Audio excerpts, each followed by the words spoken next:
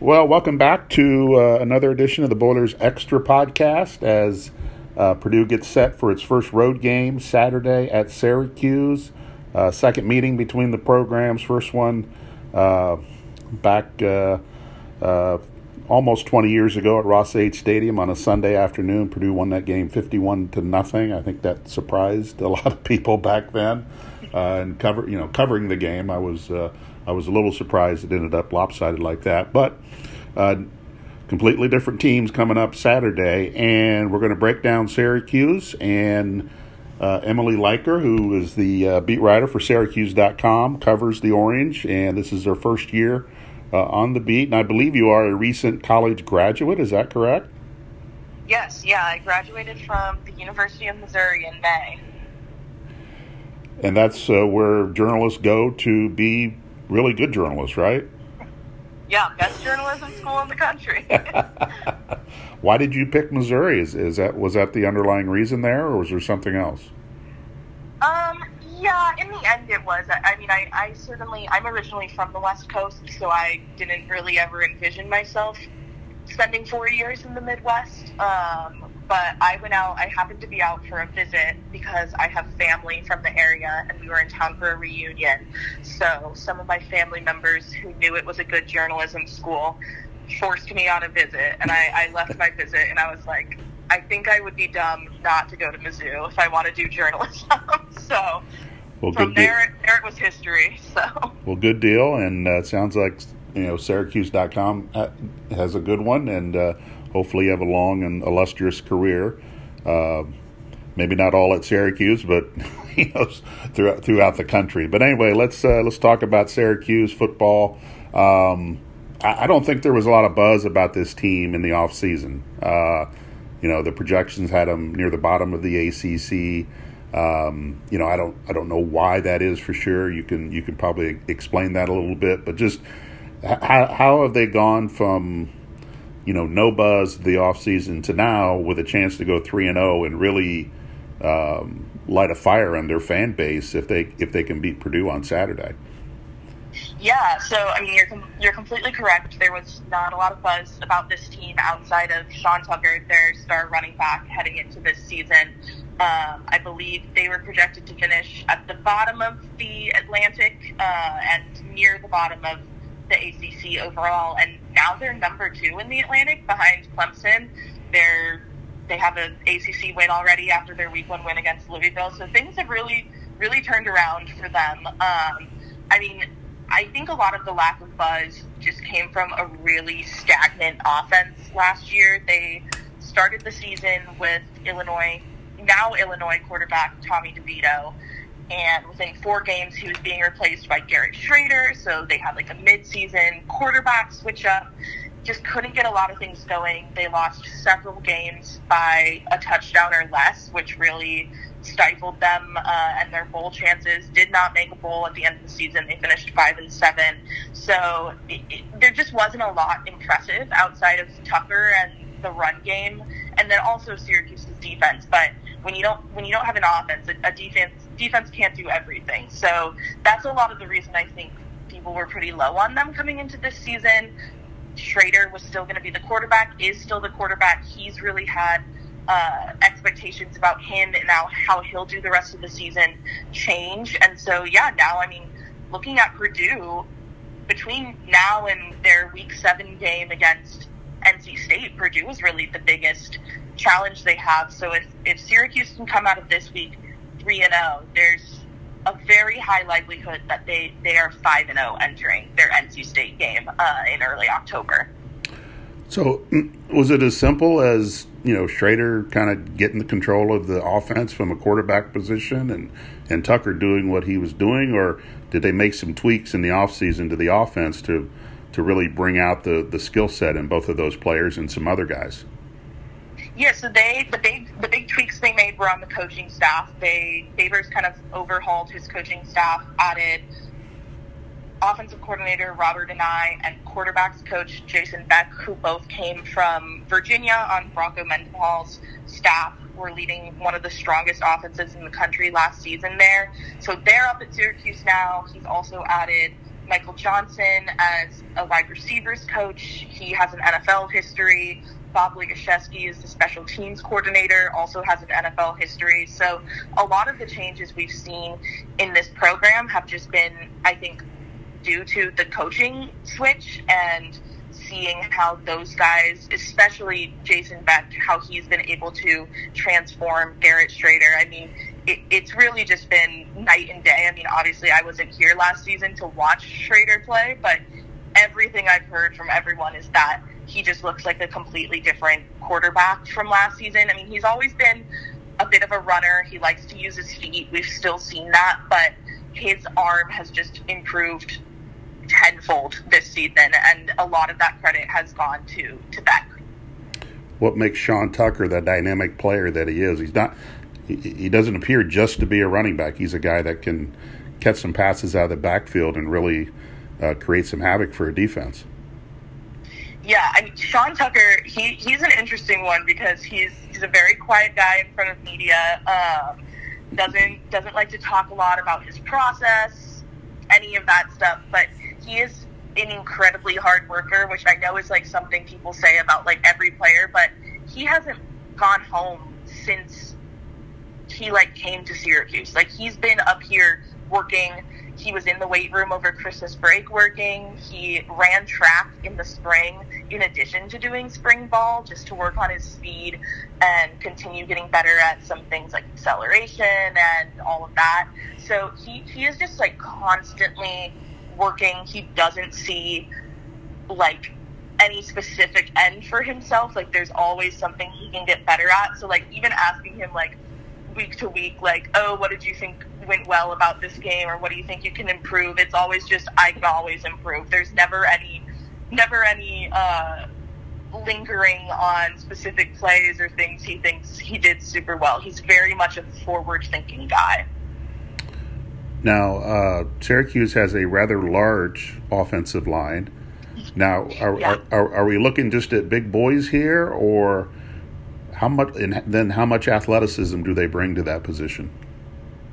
Yeah, the offensive line, like you said, is very big. The thing that they've had problems with the past couple of years is injuries. And knock on wood for them so far this season, that hasn't been a problem.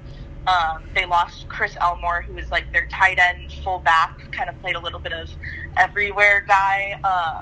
But none of their core five offensive linemen have had any bang-ups so far this season, so that's good. But they're a decently athletic group. I mean, last season, obviously, they were creating the space for Sean Tucker to run. I think the big reason we haven't seen, like, the run game as much so far in these first two games for Syracuse is simply because opponents have had Sean Tucker's number, have known that he's the guy that they need to shut down. I don't think it's anything to do with the offensive line. So they're a pretty impressive group. They're also one of the oldest position groups on campus, in the program. So they have Matthew Bergeron, who's one of the team captains, Chris Bleich, Carlos Vettorello, who's their center. Those guys are some of the older guys on the team as well. So they've got a lot of experience in that group, which also has really helped them. On paper, they remind me a little bit of Minnesota from an offensive line standpoint, because the Gophers have had lines over the last couple of years that have just been enormous, and that, and Purdue has struggled with Minnesota during Jeff Brohm's tenure. But when you're looking at the heights and the weights and all that kind of stuff, they did remind me of Minnesota a little bit, and I'm curious to see them in person if it's just a paper similarity or if it's going to be a little bit more than that. But obviously that'll be a big challenge for Purdue coming up on Saturday to deal with all that size. Now, defensively, we've heard a lot about the 3-3-5, and is that a new alignment for the defense, or is that something Dino has been using over the last few years? So the 3-3-5 is something that defensive coordinator Tony White brought in. He was hired ahead of the 2020 season, so he's in his third year with the program. It's a pretty under the radar defensive style. There's only a couple other coaches in the country who use it. It was originated by Rocky Long, who has been at UCLA. He's been at New Mexico State, San Diego State. He's at New Mexico State right now, actually, again. So it was originated by him. It's also used by Zach Arnett down at Mississippi State. So Tony White comes from that kind of coaching family and brought that scheme in. So it's in its third year now. I think the players really feel like they're flourishing in it. A lot of the defense has been here for those 3 years. They started out as freshmen and sophomores in White's first year with the program, 2020, and now are juniors and seniors who know what they're doing, who feel a lot more confident in it. And there really just hasn't been any worries or any question marks surrounding the defense, specifically the secondary, going into this season. You know, when you play a funky alignment like that, you know, everyone thinks, well, there's got to be holes somewhere. You know, where are they vulnerable then in this alignment? And I know it's not always three guys on the line of scrimmage. They'll walk some other guys up and stuff like that. But where could they potentially be vulnerable to an offense? Yeah, I don't know if it's necessarily like in terms of like the scheme or like specific holes, but I know one thing Dino Babers has really emphasized is that he feels like all the few mistakes the defense has made so far, they gave up some chunk plays against UConn, touchdown against Louisville, came from the defense being hesitant at moments. So that's like been the big thing that he's trying to crack down on, is just getting them to be playing fast, which they already are, but playing fast confidently, and cutting out those pauses and those moments that allow guys to slip out and fire off those 40, 50-yard plays. In terms, I guess, more of like personnel or like how they line up, the defensive line was like the doubtful position group going into the season, but through 2 weeks they've actually performed pretty well, and there's been a high rotation of guys going in there, so it's not like there's only three that they can rely on to do something. They've had regularly like 5 or 6 players playing significant snaps in the game at the D-line. So I think if anything, it's just keeping the high pressure and keeping it consistently that Syracuse's defense needs to maintain. Now, I believe that Syracuse is one of the top cornerbacks in the ACC and maybe in the country. It's Garrett Williams, right? Yes, yeah, Garrett Williams, and then on the other side, kind of more of an up-and-comer, he's just a sophomore right now, is Deuce Chestnut. Yeah, but what does Garrett bring to this defense? And I would imagine that he would be defending Purdue receiver Charlie Jones this week. What about him puts him in the upper level of not only the ACC but possibly the country? Yeah, I mean, I would also guess that Williams will be who they pair against Jones, though. I mean, I'm sure Purdue will throw Jones all over the field any chance they can get to have him out there, because he's a very talented player. But yeah, I mean, Williams, he's incredibly fast. We've seen him all over the field. He knows how to read offenses really well, too. Like, he had a beautiful interception in the Louisville game where he kind of had been on his man. They're in man coverage, I believe, and then saw that the ball was dropping a little short and just read it perfectly, picked Malik Cunningham off in the end zone, which obviously Malik Cunningham is one of the top quarterbacks in the ACC, or at least had been coming into this season. So his football IQ is just, I think, really through the roof. And because he's been in this defense for a couple years now, he's really out there as a leader and using that intelligence to kind of direct the other players on the field as well. And obviously at cornerback, you have a great vantage point of kind of everything that's going on. Have they... has the defense suffered an injury or two, or did I read that wrong? Yeah, they lost one of their starting linebackers, Stephen Thompson, in week 1 to a lower body injury. We're not exactly sure what it is because the team doesn't like to release that, but he's out for the season. They had redshirt freshman Derek McDonald step in. He played the entire second half of the Louisville game, got an interception, and then played against UConn, got the start alongside Michael Jones and Marlo Wax, who are two other very senior players on the Syracuse defense. So there was a little bit of concern about losing Stephen Thompson, but I think they've managed to fill the hole well and are kind of just hoping to get him back next season and looking forward at what that can look like next season when he returns. But they don't seem particularly worried by the fact that they won't have him back at all this year. So has Dino Babers, who is a former Purdue assistant from many years ago, has he reveled everyone with stories about Purdue and all that stuff this week? Not super. I mean, he mentioned a couple things. I heard some stuff just from other people who have been around the program. Like one whispering I heard is that his daughter has a nickname that's Purdue related. I can't remember what it is. It's Buckethead. Yes, Buckethead. Yeah.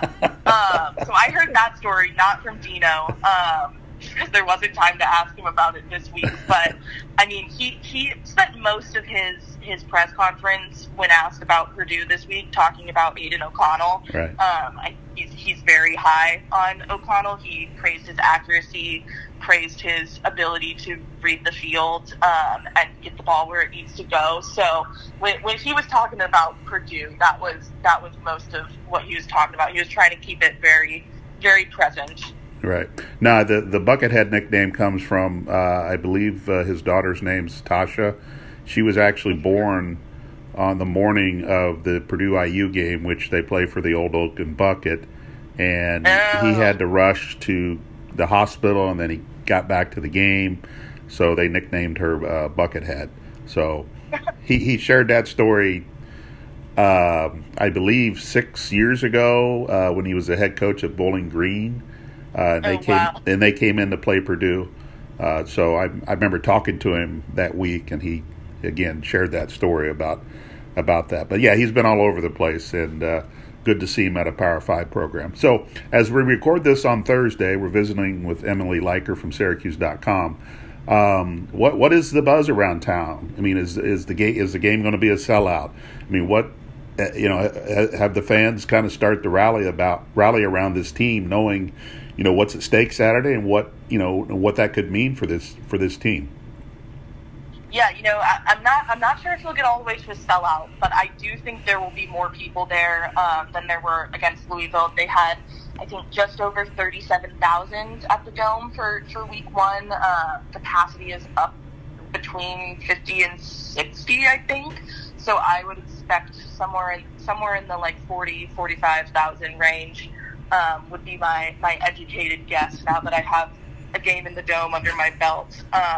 But yeah, I mean, I think people are a lot higher on this team than they were expecting to be 2 weeks into the season.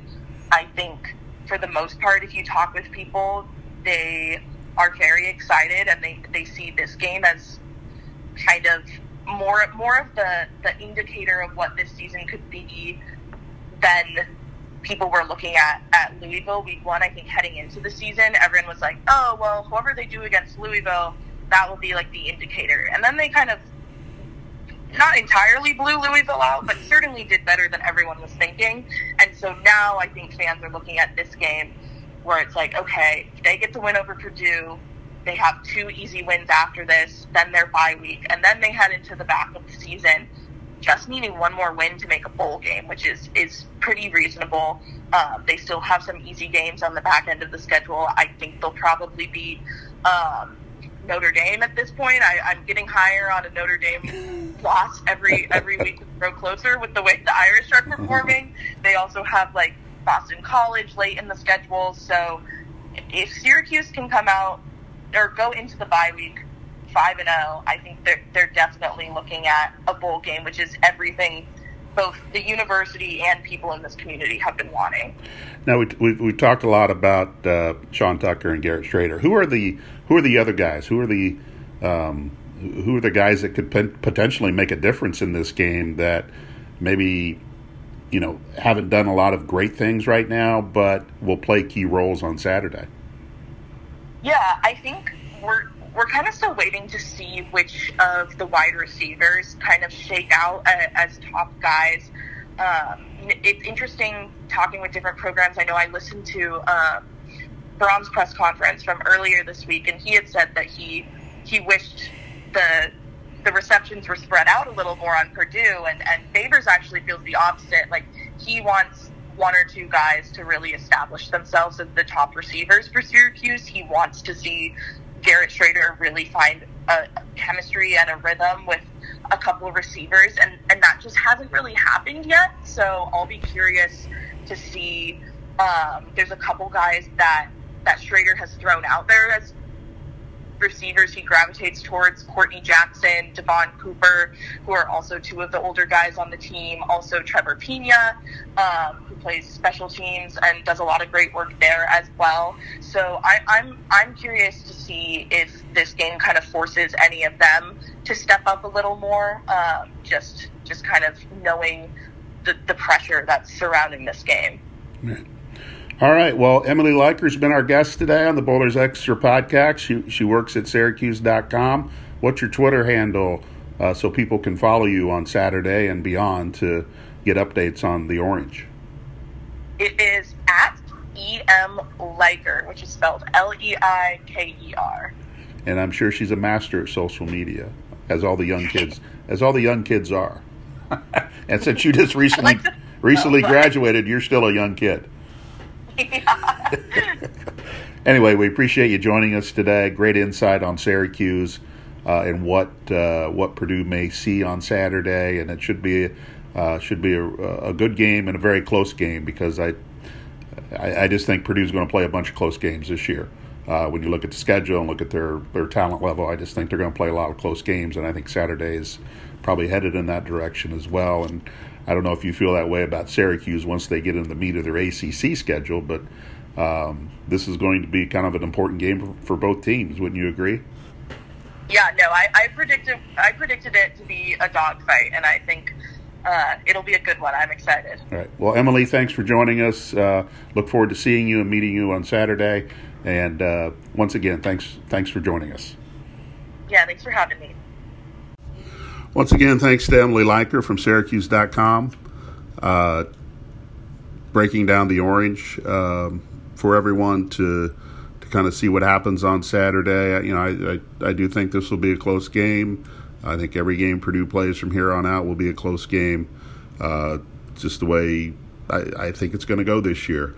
From an injury standpoint, Jalen Graham's not going to play on Saturday, probably won't play next week. With the tibia injury, Brock Thompson's going to have to be managed all year after the off-season knee surgeries that put rods in his legs. He had re-injured the knee against Penn State and only played a handful of snaps against Indiana State. So he's, we'll see what Purdue can get out of him, and they do need some other receivers to step up, because there's going to be a team, and it'll probably start this week, that they really try to take away Charlie Jones, and Aiden O'Connell's going to have to go elsewhere to find some passing yardage and open up things. And I think this could be a game where Payne Durham, shines.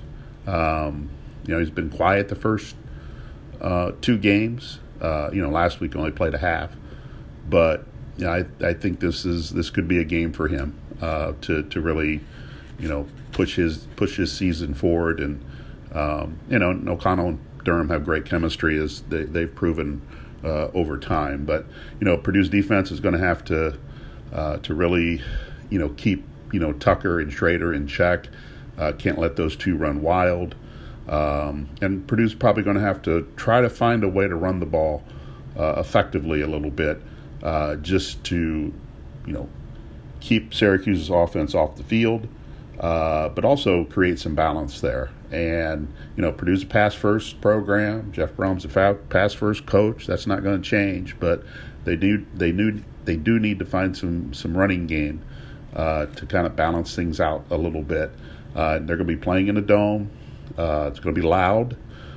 They've prepared all week inside the practice facility, blaring music left and right to try to deal with the noise, working on silent counts and all that kind of stuff. So, they are prepared for the noise.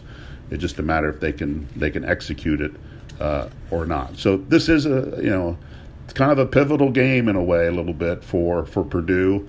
You want to, they had that chance to beat Penn State, didn't do it. If you could get this one, you'd be 2-1. Have some momentum going into Florida Atlantic next week, a game that Purdue will be favored for, and then jump back into Big Ten play. But if you could win Saturday, win next Saturday, you've got some momentum going back into Big Ten play, and then we see where Purdue stacks up in the Big Ten West, and see if they can really be a serious contender. And then by then, maybe you get Jalen Graham back, maybe Brock Thompson's a little bit more healthier. Then you're more of a complete team at that point. But in the meantime, Purdue's going to have to need some defensive players to step up. Chris Jefferson, as you know, moves to nickel. Sanusi Kane is going to start at safety. Cam Allen is a playmaker on defense as well. And I expect him to be around the ball a lot on Saturday. So thanks again to Emily Leiker for joining us from Syracuse.com. We'll have coverage of Purdue and Syracuse at jconline.com throughout the day on Saturday. Of course, there's a lot of stories up there already, but then, after the game, and then we'll do a post-game wrap-up on the podcast, Saturday evening to share thoughts of what happened and look ahead to homecoming next week against Florida Atlantic. Thanks for stopping by, and have a good day.